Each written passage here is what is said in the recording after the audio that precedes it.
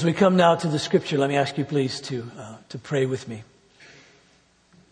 Father in heaven, now we come to this which is your word. I pray that you will enable us to not only hear it, but that you would cause this word, these promises,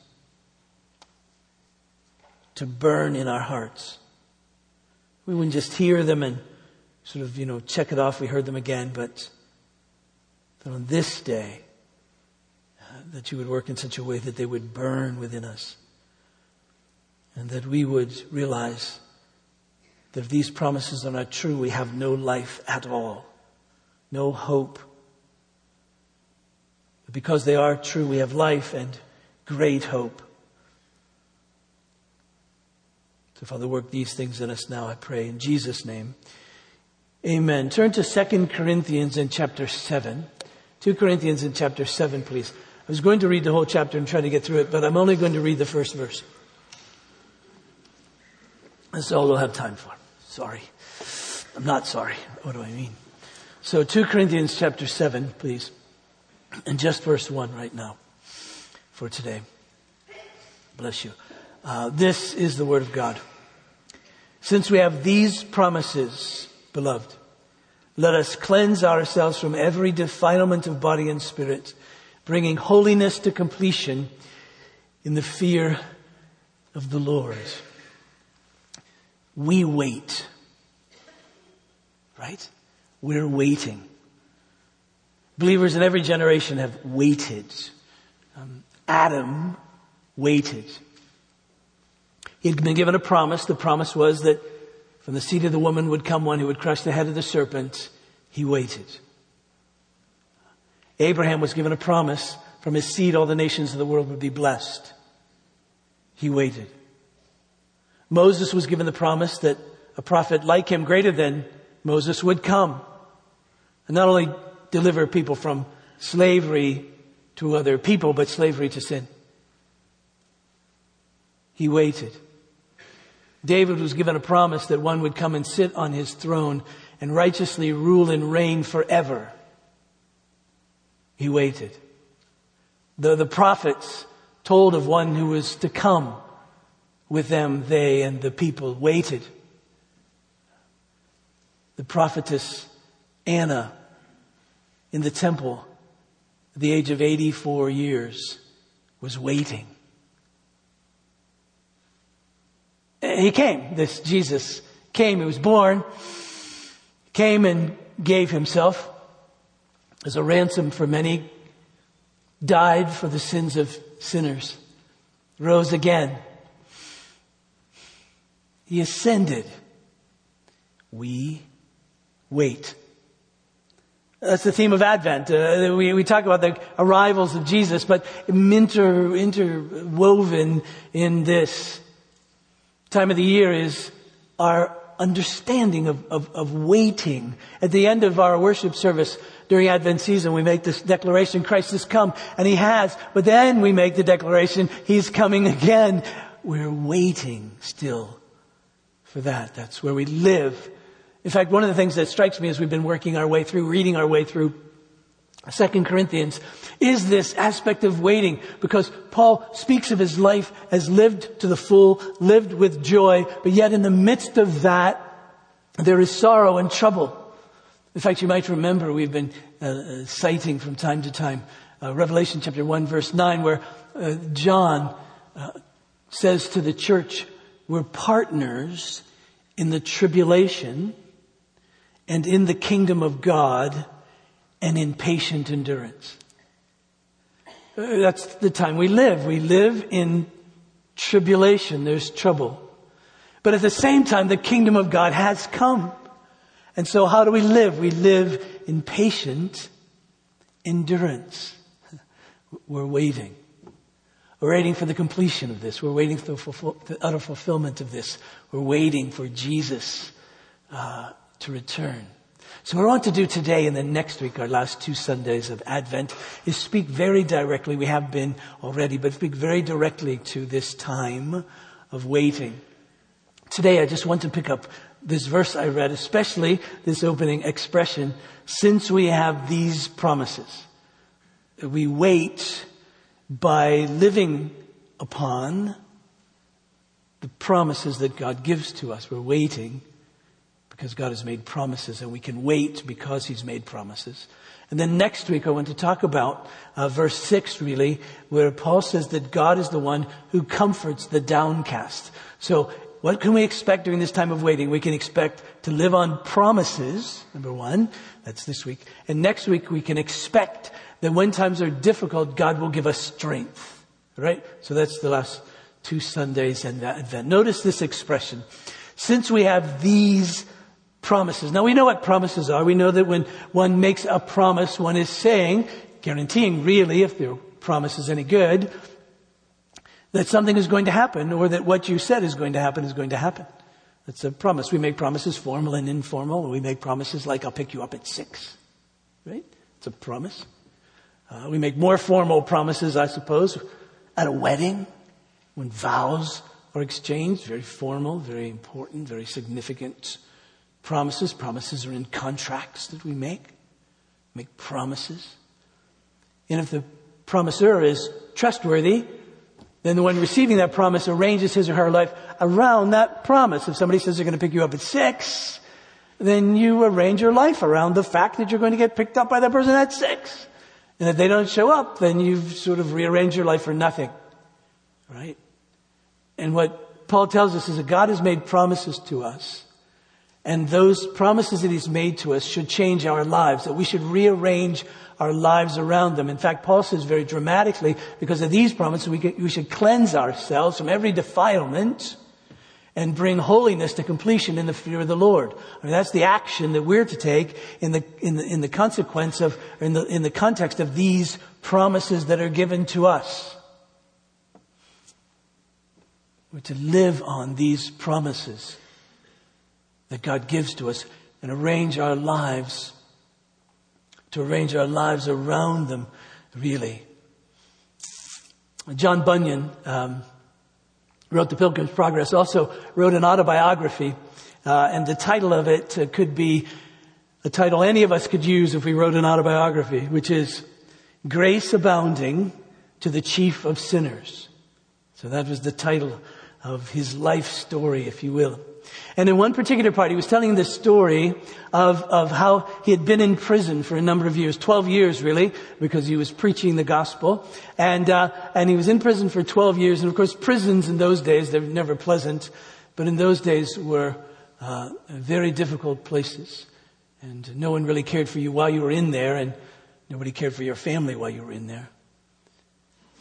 And so he wrote that in order for him to suffer properly while he was in prison, he needed to learn 2 things.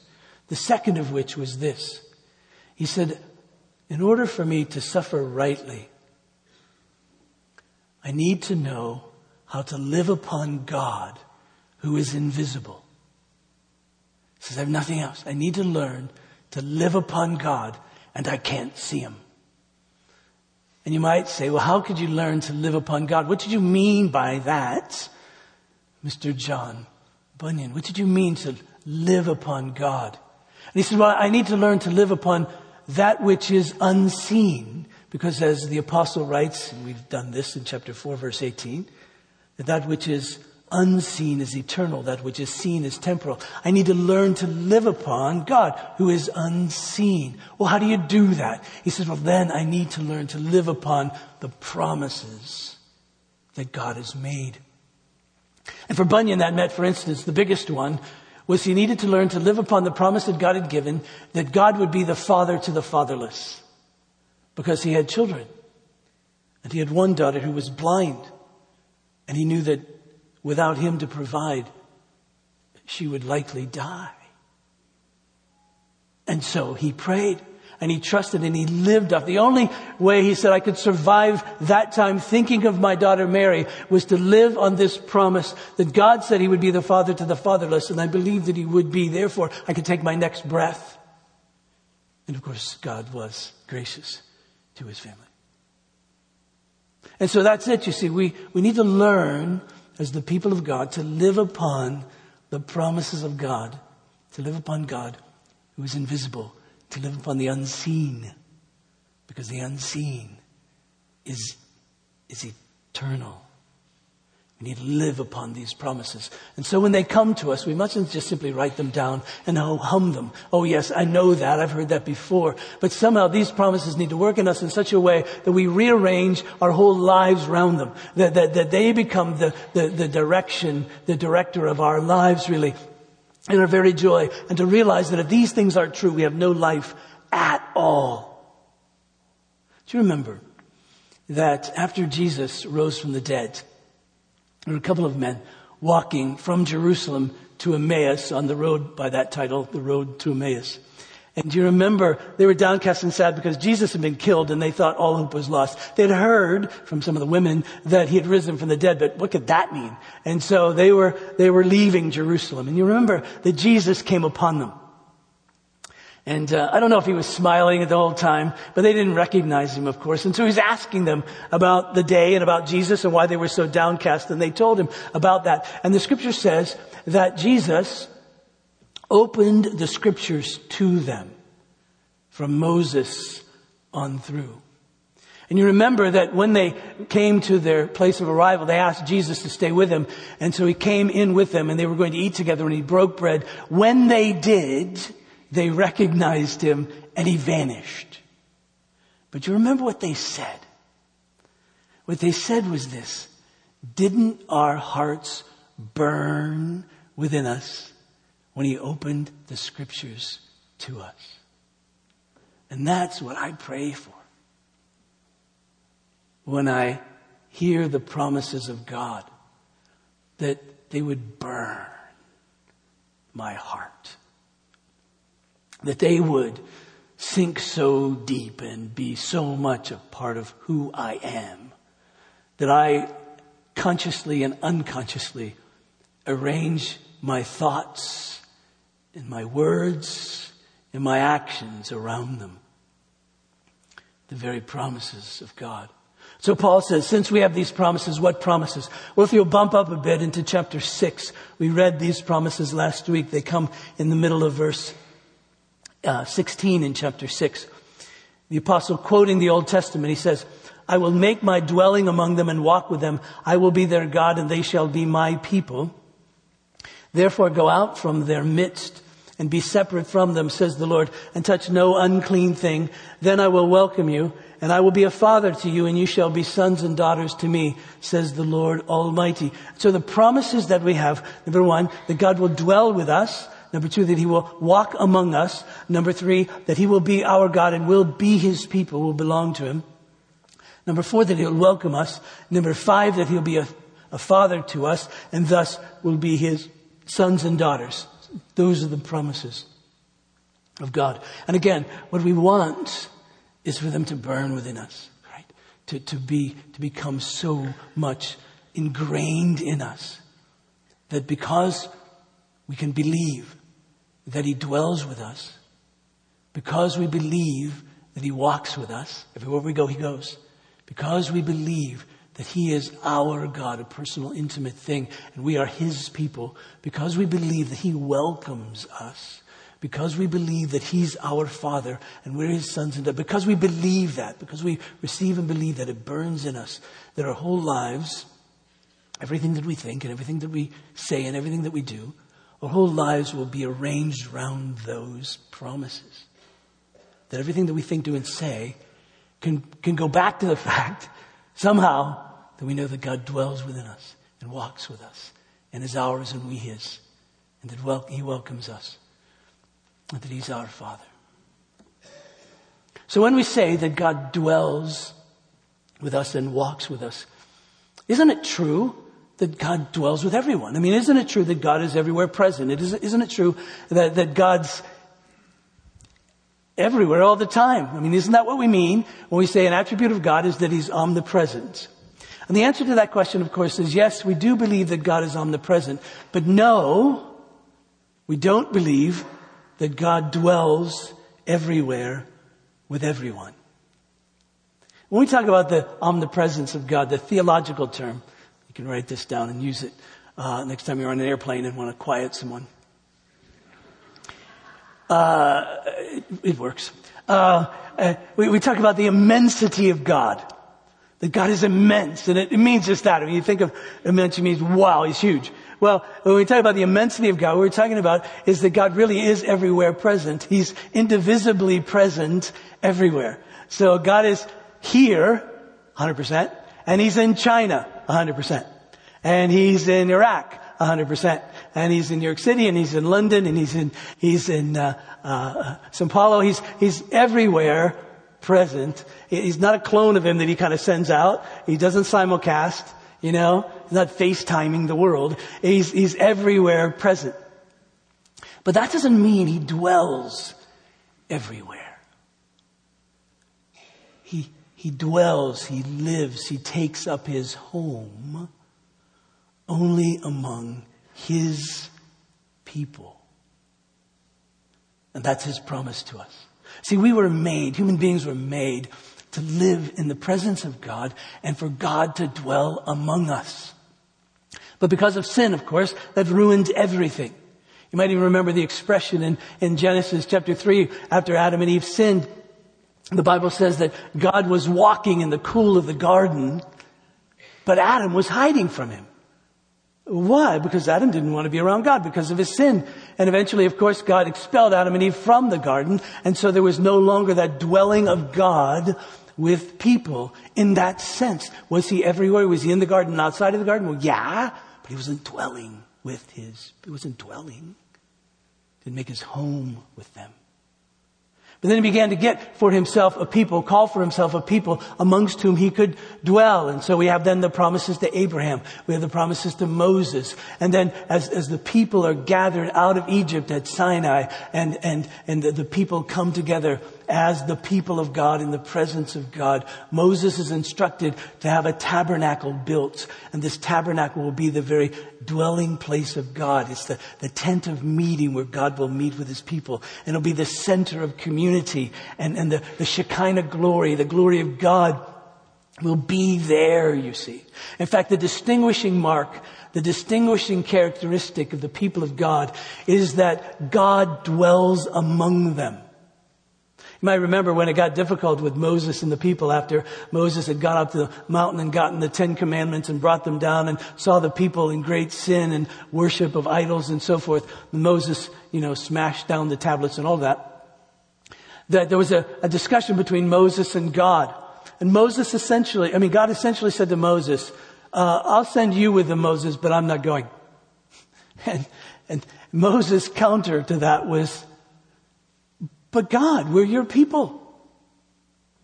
How can we be your people if you're not with us? That's the distinguishing mark of God's people, that God is dwelling among them. And so not only would God dwell among them and walk with them in this tabernacle, but eventually the temple. And you remember the temple was the very presence of God Solomon built. And the scripture says in 1 Kings that when the temple was dedicated, that the name of God was there.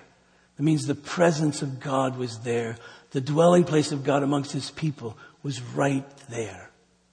I told you before, I think, when I was a kid, we didn't have mailboxes in our houses. We had little mail slots in our front doors. There was a little door in the front door and had a little cutout in it and used this little thing that went over it, a little flap. Usually it was, depending on how wealthy you were, it could be anywhere from sort of some kind of plain metal to like bronze, for the rich people. And so the mailman, and I can say that because he was then, came and he would open the slot and you'd end up with your mail in the foyer, because that's how it was done. But what people did was people would have their names engraved on the mail slot, because that was your house. And for years, I didn't know about the number thing. I thought, how does this guy know to put the mail at our house? Well, because we have our name on the little mail slot. That's how. So when I read that God's name was on the temple, I said, that's where God gets his mail.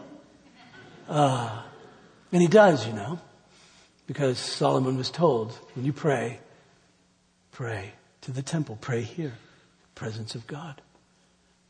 That's where he was around his people. But we know, again, in ancient Israel, sin happened. And one of the most devastating, probably emotionally devastating passages in all the Bible to read is in Ezekiel, where Ezekiel has a vision and he sees the Spirit of God leaving the temple. I don't know that there could be a sadder passage than that in all of the scripture. And then the temple's destroyed. The people are exiled to Babylon. And then God welcomes the people back. He welcomes them back to Jerusalem to rebuild the temple. But he says, you got to separate yourself from the Babylonians, leave the Babylonian gods behind, repent if you will, and come back and rebuild the temple. So Ezra and Zerubbabel and others rebuild the temple. But the prophet Haggai tells us that when the temple was rebuilt, people were sad. And you go, how could they be sad when their temple was rebuilt? And the answer is because they expected more glory than what was there in the temple. And they would wait for more glory because more glory would come, because more glory did come, and the more glory came in the person of Jesus. And the Word became flesh and tabernacled among us. The very glory of God. In fact, remember Jesus said to them, if you destroy this temple, I'll rebuild it in 3 days. And of course he was talking about his body, not the temple that took 46 years to build. He said, you destroyed it, I'll rebuild it in 3 days. I'm the very presence of God. And then you remember that Jesus told his disciples that the promise of the Father would come. And the promise of the Father was the Holy Spirit who would come. And you remember how Jesus described his coming. He said, he will live among you, dwell among you, and live in you. And Jesus said that it'd be so close that we could use the word abide, that the very word of Jesus would abide, would live in his disciples. And so it was no surprise after Jesus ascended and the Holy Spirit came that the Apostle Paul on various occasions, and Peter too, would describe the church as the temple of the Holy Spirit, the very dwelling place of God. That he dwells in us and among us. In fact, Paul says those very words in chapter 6 of 2 Corinthians, for we're the temple of the living God. As God said, I'll make my dwelling among them. I'll walk. You see, the very Spirit of God is here, dwelling in us and among us. And that's thrilling, of course. But I don't know about you, but it's not as glorious as I had expected. And the reason it's not as glorious as I had expected is because I see me. And by the way, I see you. And I think this should be more glorious with the God dwelling among us. And he said, well, wait, there's more glory coming. So when John in the Revelation is seeing what he sees after the return of Jesus, he writes this, Revelation 21:3. He says, behold, the dwelling, he said, and I heard a loud voice from the throne saying, behold, the dwelling place of God is with man. He will dwell with them, and they will be his people, and God himself will be with them as their God. And so more glory is coming, you see. On the new heavens and the new earth, the very presence of God among his people, and there'll be no sin or consequence from it. Then in verse 22 he said, and I saw the temple in the city, for its temple is the Lord God the Almighty and the Lamb. So no temple, but God is there. Thus no walls are needed, and he is there present, dwelling among his people, you see. And when we hear that, our hearts are to burn within us. And we're to realize if that's not true, if God isn't with us, if he doesn't dwell among us, if he doesn't walk with us, if we're not his people, if he's not our God, then we have no life. And life is not worth it, whatever it is. This is the only thing that can really satisfy. Because you see, when he dwells, it means it's personal. He makes his home among us. That's why the apostle could write this prayer, pray this prayer for the church in Ephesus.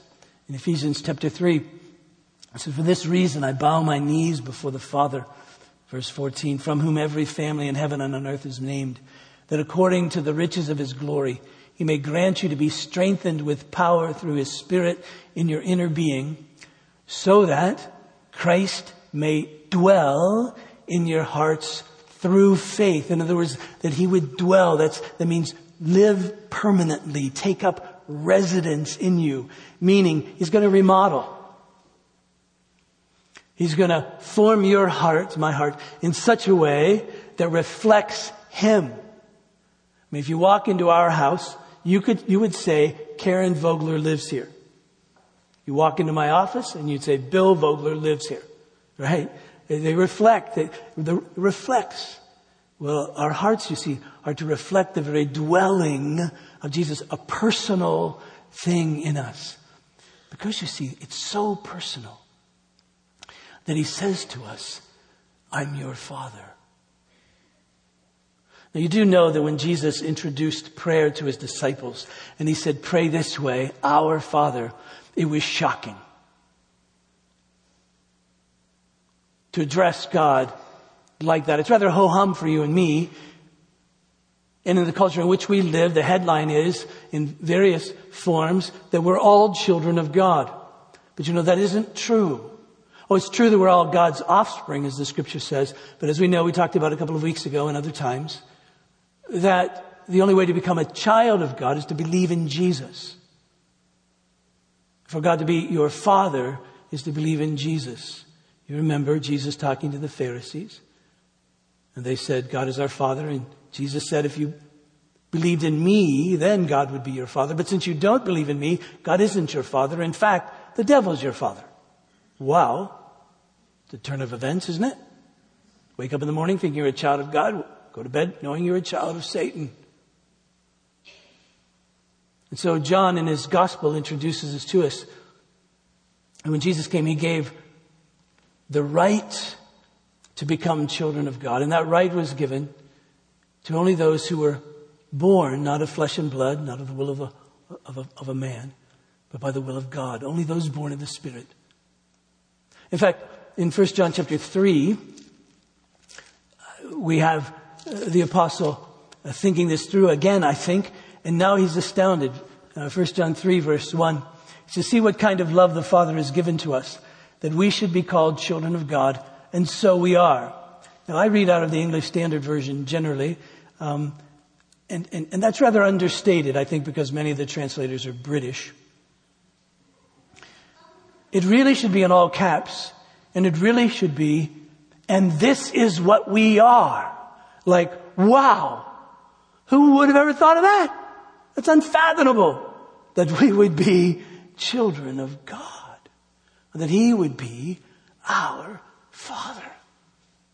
On that very intimate sense. Mentioned in the first service that one of the things I like most about being a grandfather is seeing my kids with their kids. We always say we go visit the grandchildren, and that's true, but really we go visit our grandchildren's parents. Because it's delightful to watch our kids with their kids. And the reason that it is that every time I see our kids with their kids, I think about our kids. Now they know how much we love them. Because as they love their children, they should begin realizing how much they're loved by their parents. You know, there are times with your own kids, you know this, when you've got to just hug them. Sometimes when they're being their worst. There's something about that. There's something about that connection. There's something about that draw. There's something about that relationship. There's something about that. And you say that I just have to see them. I have to touch them. I have to talk to them. I have to be with them. I have to hear from them. I have to do, because it's just different than anybody else. And there's no other way to explain that. And so I know that sometimes our understanding of God as Father is all messed up because of either fathers that we've had or fathers that we are. But you have to realize that God is the perfect Father. And He loves us in such a way that delights in us. He loves us in such a way unfathomably that He finds joy in us. He loves us in such a way that He desires to do good for us and to us. So much so that He arranges all that is in terms of circumstances and so forth, whether we can see it now or not, to be good for us and for His glory. And it's just unfathomable to us to think that. And so I see my kids with their kids and I say, I hope they get it. I hope they know now how much I love them, and I hope we can get it to see how much God really loves us. That He is our Father, which means He's always available to listen. He's always there with us to bless. Decades ago when I was in seminary, a seminary professor, a friend of ours, gave us a book by a Muslim woman who had become a Christian. And the title of the book is startling. Startling to any American who rather casually understands God as Father. And the title of the book is this: I dared to call Him Father. I dared to call Him Father. I dared to be that bold, that audacious, that presumptive, to call God Father. And she tells her story, and this was way back in the 60s really, and 70s when she became a Christian. And she tells her story, and she talks about reading the Quran, and she talks about the fact she was looking for comfort in the Quran from Allah, and she couldn't find it really. But the Quran had spoken about the Bible, not in good terms, obviously, but spoken about the Bible. And she began to think, should I read the Bible too? And finally she acquired a Bible. And so she began to read both of them and began to think. And she writes this. She says, for several days, I found myself alone with two books, the Quran and the Bible. I continued to read them both, studying the Quran because of the loyalty of a lifetime, delving into the Bible because of a strange inner hunger. Yet sometimes I'd draw back from picking up the Bible. God couldn't be in both books. I knew that because their messages were so different. And then she began to think. She thought, as a little girl, my father didn't mind if I bothered him. When I had a question or problem, no matter how busy he was, he would put aside his work to devote his full attention just to me. It was well past midnight as I lay in bed savoring this wonderful memory. Oh, thank you, I murmured. To God. Was I really talking to God? Suddenly, a breakthrough of hope flooded me. Just suppose, God were like a father. If my earthly father would put aside everything to listen to me, wouldn't my heavenly Father? Shaking with excitement, I got out of bed, sank to my knees on the rug, looked up to heaven, and a rich new understanding. I called God my Father. I was not prepared for what happened. Oh, Father, my Father, Father God. Hesitantly, I spoke His name aloud. I tried different ways of speaking to Him. And then, as if something broke through for me, I found myself trusting that He was indeed hearing me, just as my earthly father had always done. Father, oh my Father, I cried. And then I prayed, but Father, I'm confused. I have to get one thing straight away. I reached over to the bedside table where I kept the Bible and the Quran side by side. I picked up both books and lifted them, one in each hand. Which, Father, I said, which one is your book? Then a remarkable thing happened. Nothing like it had ever occurred in my life in quite this way. For I heard a voice inside my being, a voice that spoke to me clearly as if I were repeating words in my inner mind. They were fresh, full of kindness, yet at the same time full of authority. In which book do you meet me as your Father?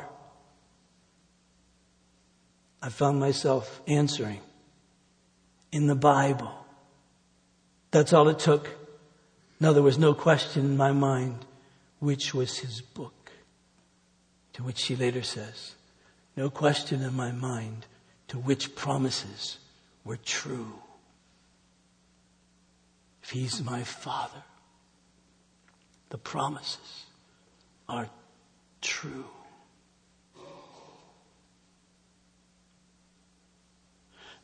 And so you see, These promises are to have consequences. That is to say, when we receive them, when they burn in our hearts, when they work in us, to rearrange everything. And we're now to live in the fear of the Lord.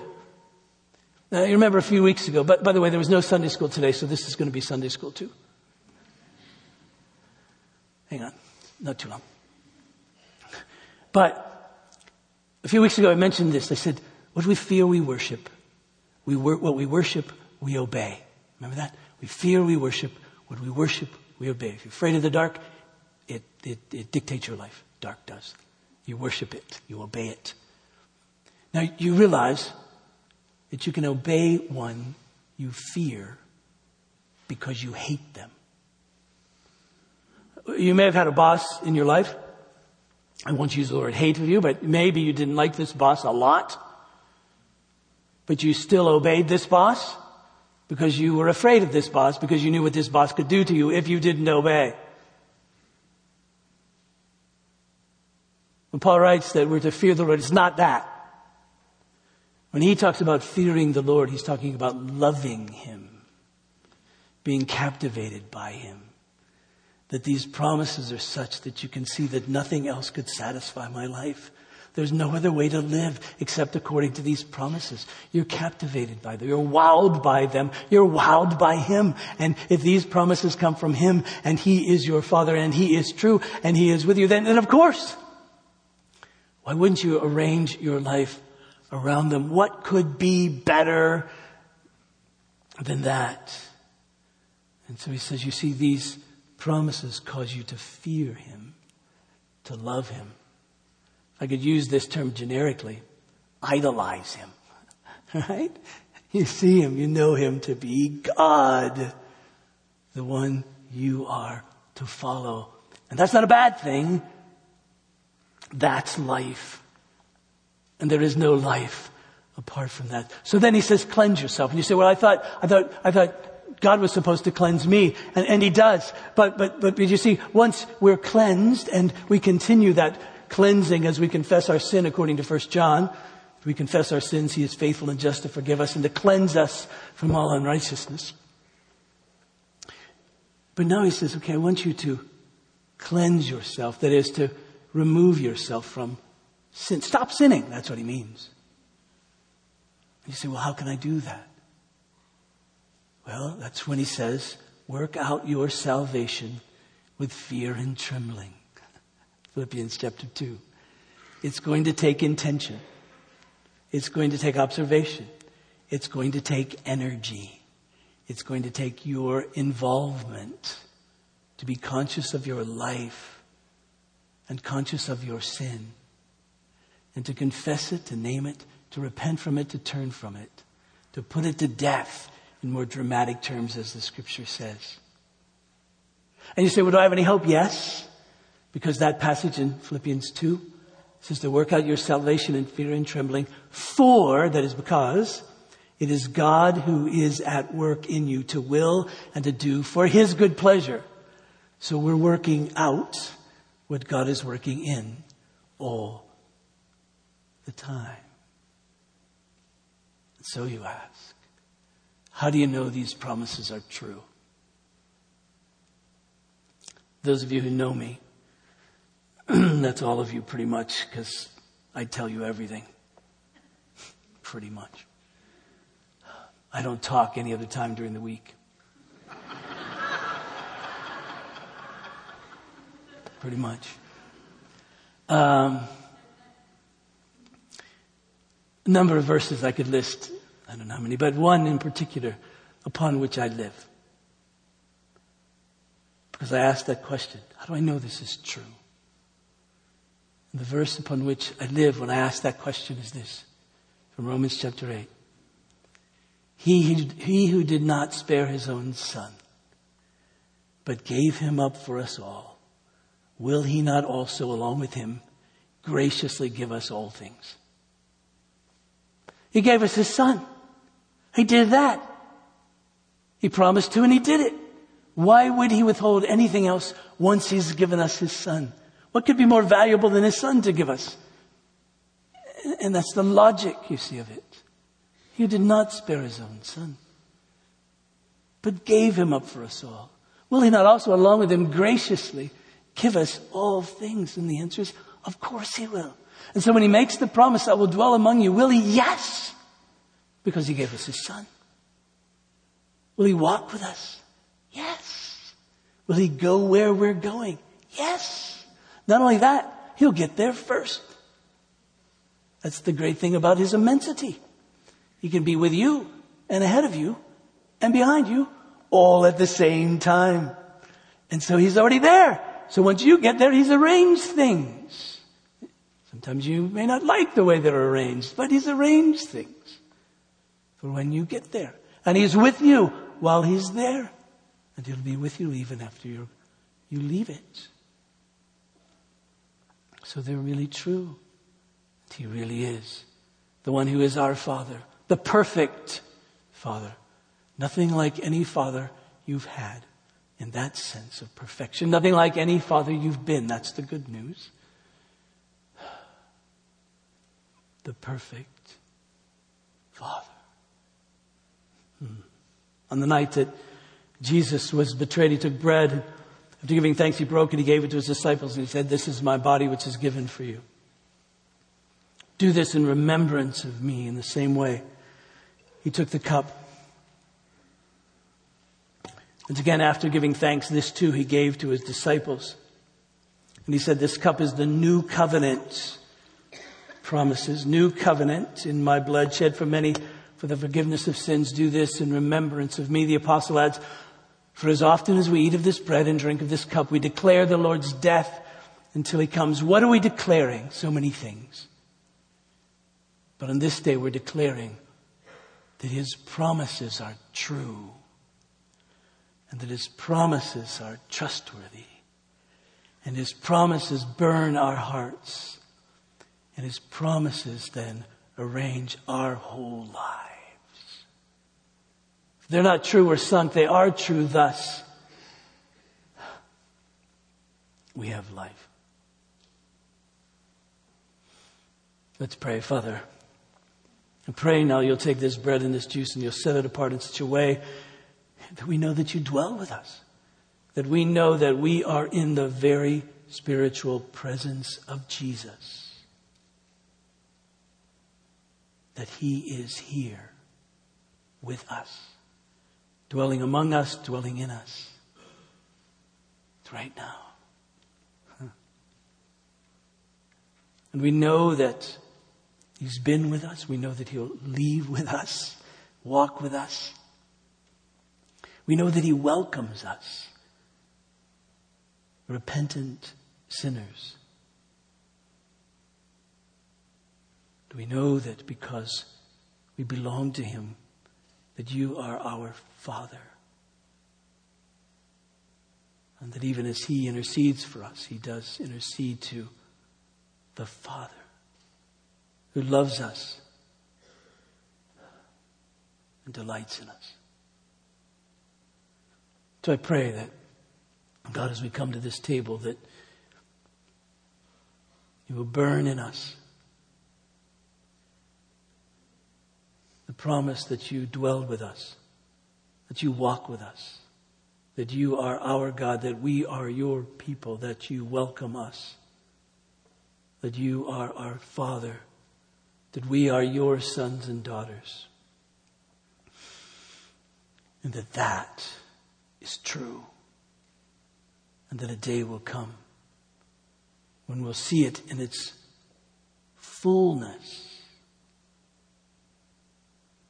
But till then, that you'll enable us to live upon these promises.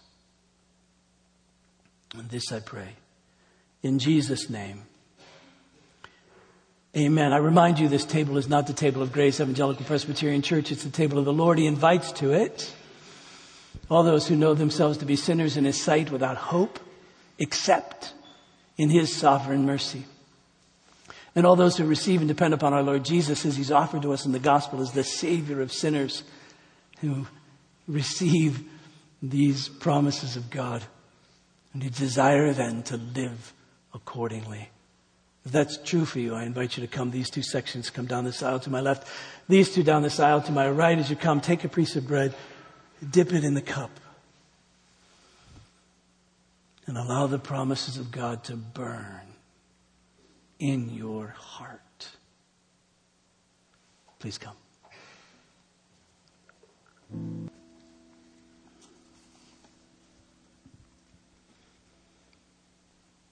This prayer for the third Sunday in Advent is a prayer that we wait well,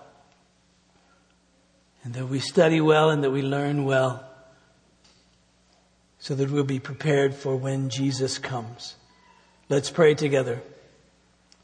O Lord Jesus Christ, who at your first coming sent your messenger to prepare your way before you, grant that the ministers and stewards of your mysteries may likewise so prepare and make ready your way by turning the hearts of the disobedient to the wisdom of the just, that at your second coming to judge the world, we may be found an acceptable people in your sight. For you are alive and reign with the Father and the Holy Spirit, one God forever. Amen.